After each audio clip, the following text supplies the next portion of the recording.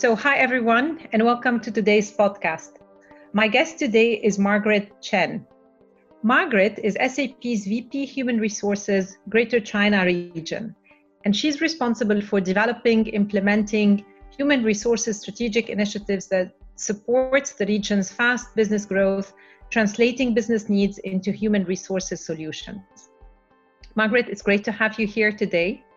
I know Greater China is a significant region for SAP. So tell us more about SAP presence in your region. Thank you, Nelly. Thanks for having me. It's great to have the opportunity to talk to the audience today. And for us in Greater China, we have over 6,000 employees across the region. We have over 13 different offices in the locations. In fact, if I look at SAP China, we are celebrating our 25th anniversary this year. So 2020 is really special to us. And in the region, we have the presence of labs, our development part of SAP. We have about half of our population that belongs to, the development community. So a big presence there. Of course, we also have our field sales organization that go to market, business groups.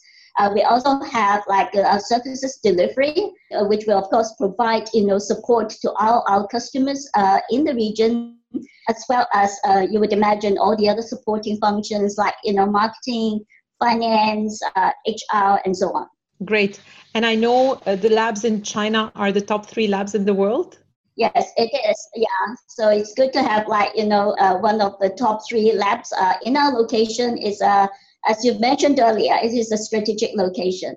And we also have our one of the global biggest support center in Dalian in China as well. Okay, well, that's great.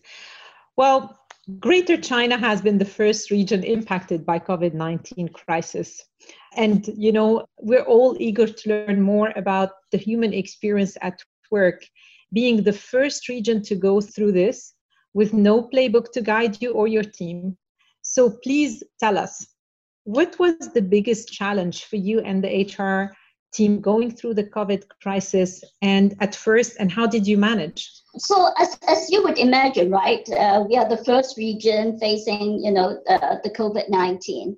And the outbreak actually happened right after the Chinese New Year holiday we have in the end of January.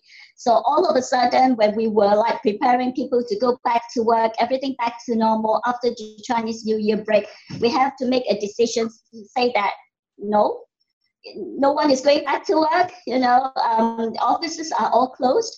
We request all our 6,000 employees to work from home. And as you would imagine, there's no playbook. This is something that just happened. And we immediately put together a task force team across not only within HR, but we also collaborate very closely with the business units as well. So we have a task force that is representations from the business as well as from HR, and then look at, what do we need to do. When we announced the work from home, at the same time, the schools are also being suspended.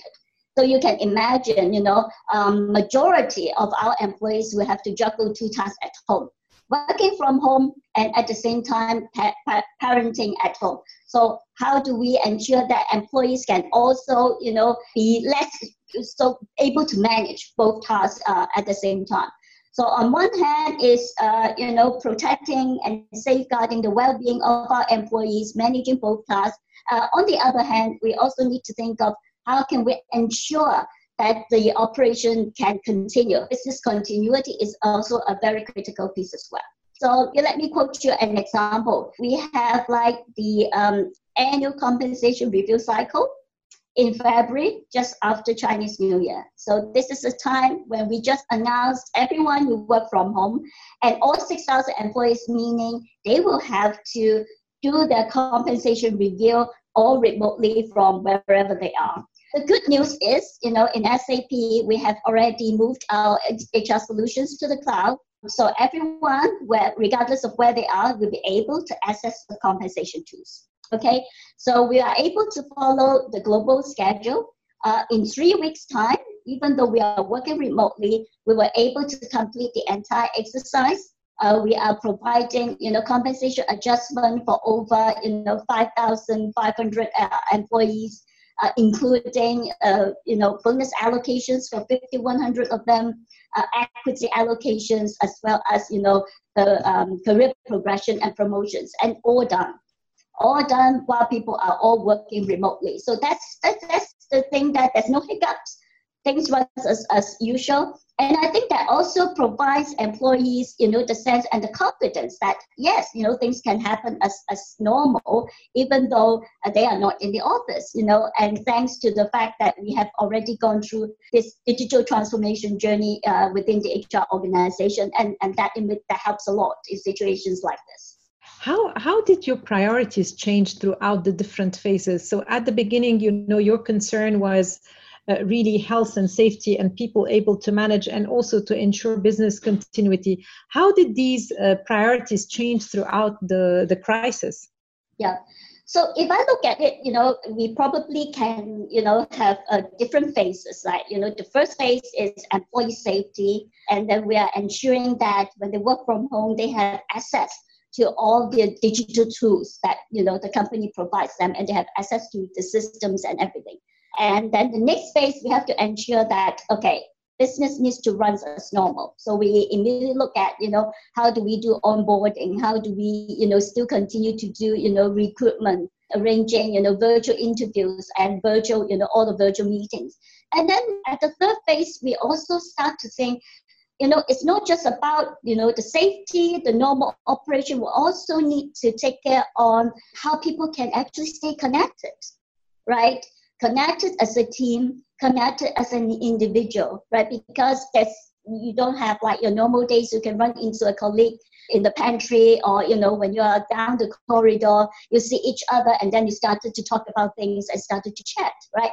You don't have that opportunity now. But how can you continue to make people feel that they are connected in a way, right? And then how can we ensure we provide communications and clear, guidelines to our employees as things continue to change and the situations continue to evolve.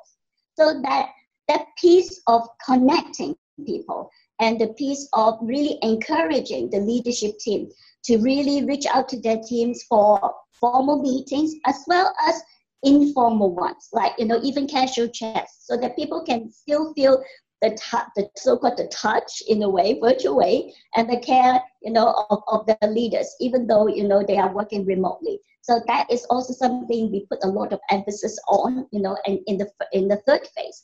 And then, of course, in the fourth phase, we then look at when the situation has been contained in China. We are looking at, so how do we actually start to put a plan in place for people to go back to the office? And how can we make that happen? Because the last thing we want is within Greater China, we are very lucky in the sense that all 6,000 employees as well as their families, we don't have one infected case. When we reopen the office, of course, we have that in mind. That is still our priority. How can we ensure that safety, right, and continue to have no infected case?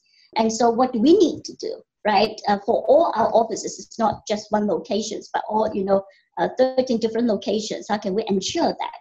And then how can we gradually take a gradual approach for people to go back to the office instead of everyone going back in one go, because the risk will be high. So we have to really put a very detailed plan in place on what needs to happen before we reopen the office. And then when we reopen the office, how can we keep track on the number of people that are going back to office?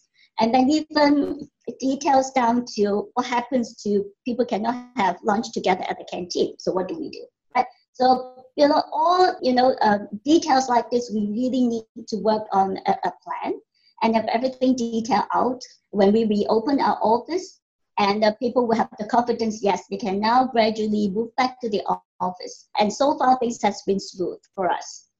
Well, this is great to hear. And I really liked how you went through the different phases. I know throughout the phases, you were looking at the safety of people and the business continuity. And then on the third one, you spoke about, let's say, staying connected. We're going to go back to going back to office phase later. But here, how important was it to keep a pulse on people's well-being, engagement, experience throughout? How did you keep track on that? Nelly, as you would imagine, this is, and I keep telling my leaders this is the very first big dry run we ever have on remote work, right?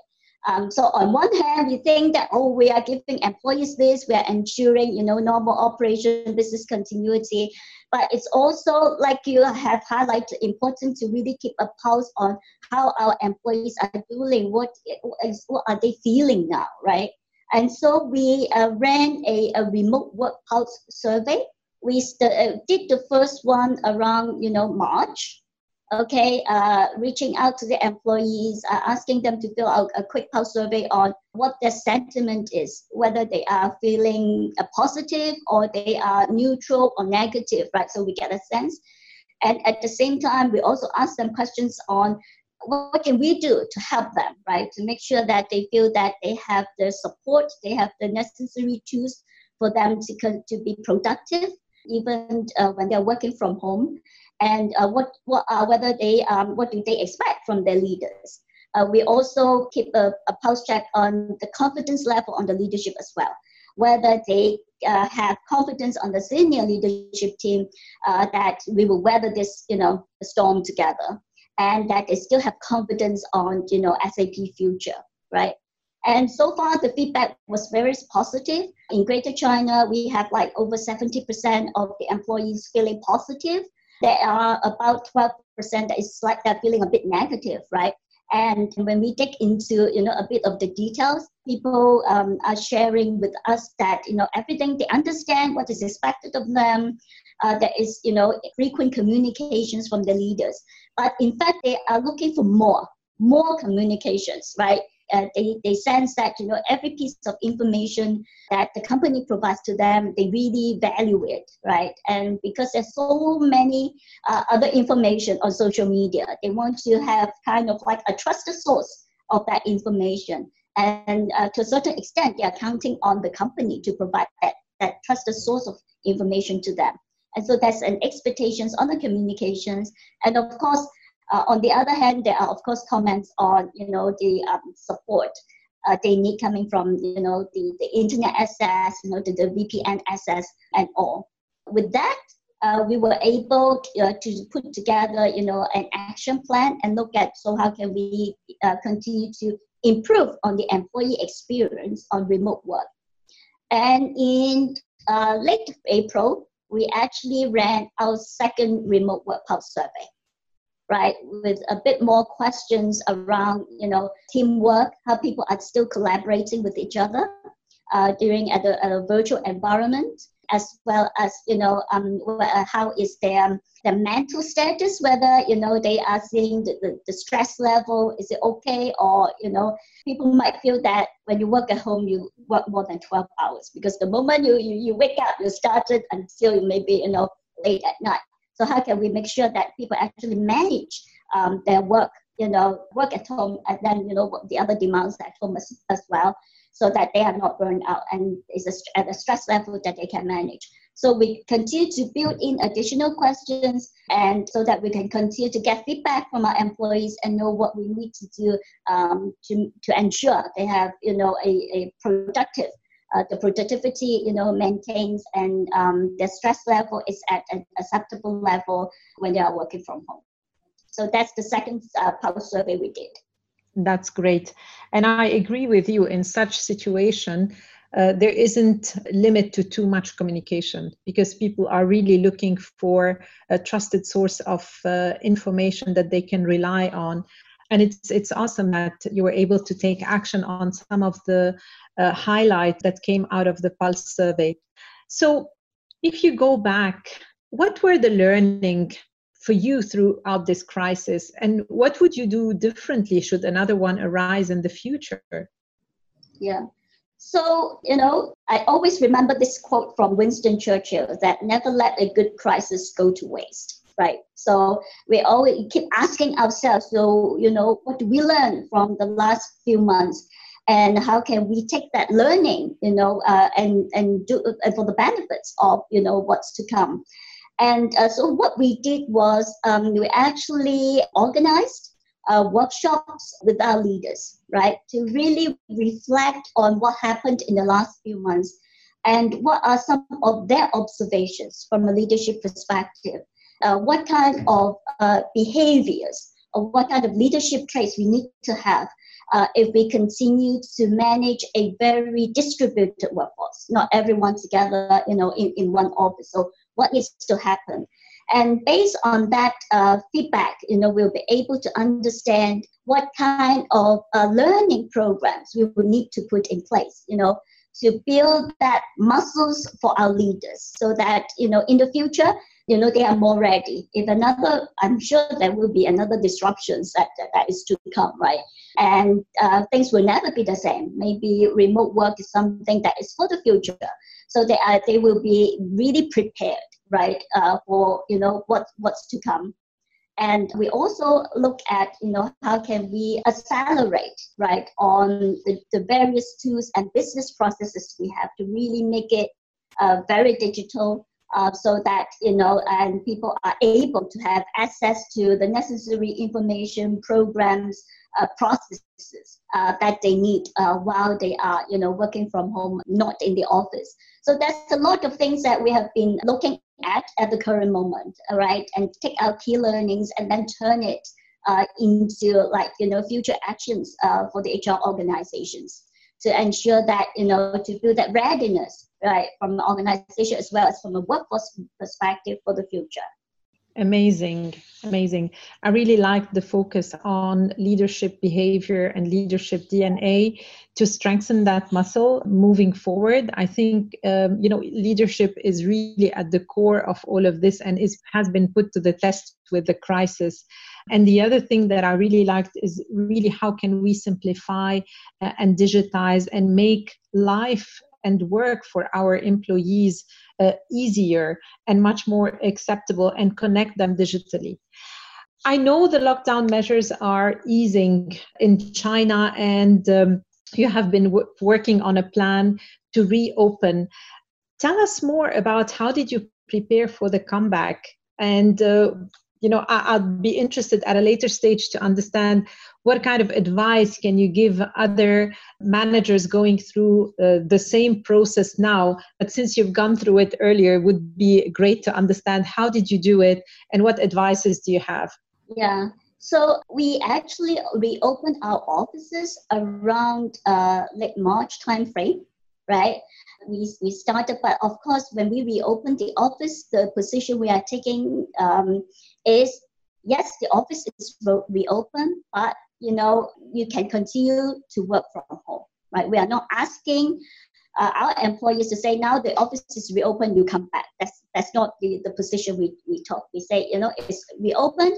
If there's a need, you can come back, right? But we also have a pre-registration process for employees so that we'll be able to monitor how many employees are back in the office. But at the same time, we say, but you can continue to work from home as it is today. And the other thing is we prepared a very detailed guidebook, okay, on all the precautionary measures that we have in place for each of our offices, so that employees understand, okay, so what are some of the measures the company has already taken to ensure that, the office is safe. So, we of course gone through all the sanitization, disinfection, as well as the body temperature check, at the once they enter the premise, and asking people for this part of the world, we ask our employees to wear masks, and we also provide masks for them as well.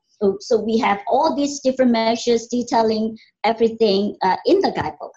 And even as I mentioned briefly, even at the canteen, right? Because people cannot gather at the canteen. So instead of, offering meals at the canteen, we offer them, lunch boxes instead, right?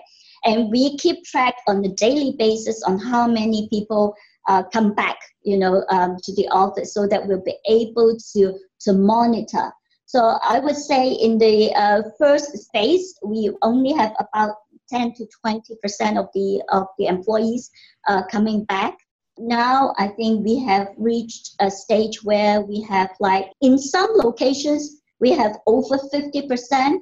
In bigger locations, we have around 50% of the employees that are, going back to the office. So I think the fact that we take a very gradual approach help us to understand, what we need to, what additional measures we may need as more people are in the office.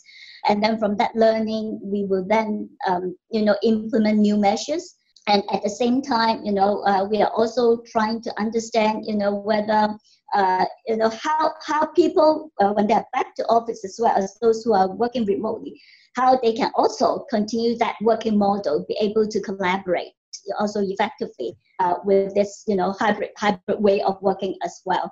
And so this is, what we have done, in the past couple of months as we continue to, the people continue to return to work. I always feel that when we say people return to work, it's not returning to the work as it is in the past, right?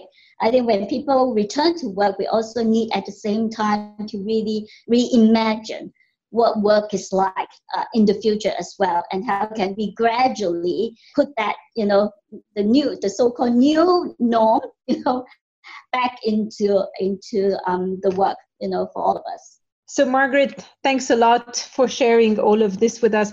Any last advice to the HR leaders who might be listening to our podcast?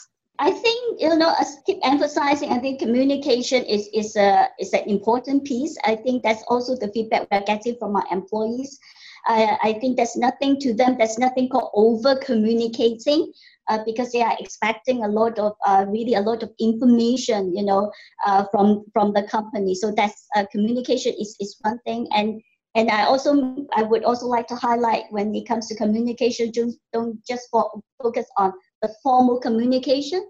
I think there's also that informal piece that really connects with people. So that's one thing. The other thing is, even though people are far apart, right, they are working remotely, I think it's important to help employees to stay connected and to feel that they can really, be productive, even virtually, as one team, because I'm sure, the next disruption is there. So how can we continue to make sure that they stay connected and be productive, as the situation, evolves? Great.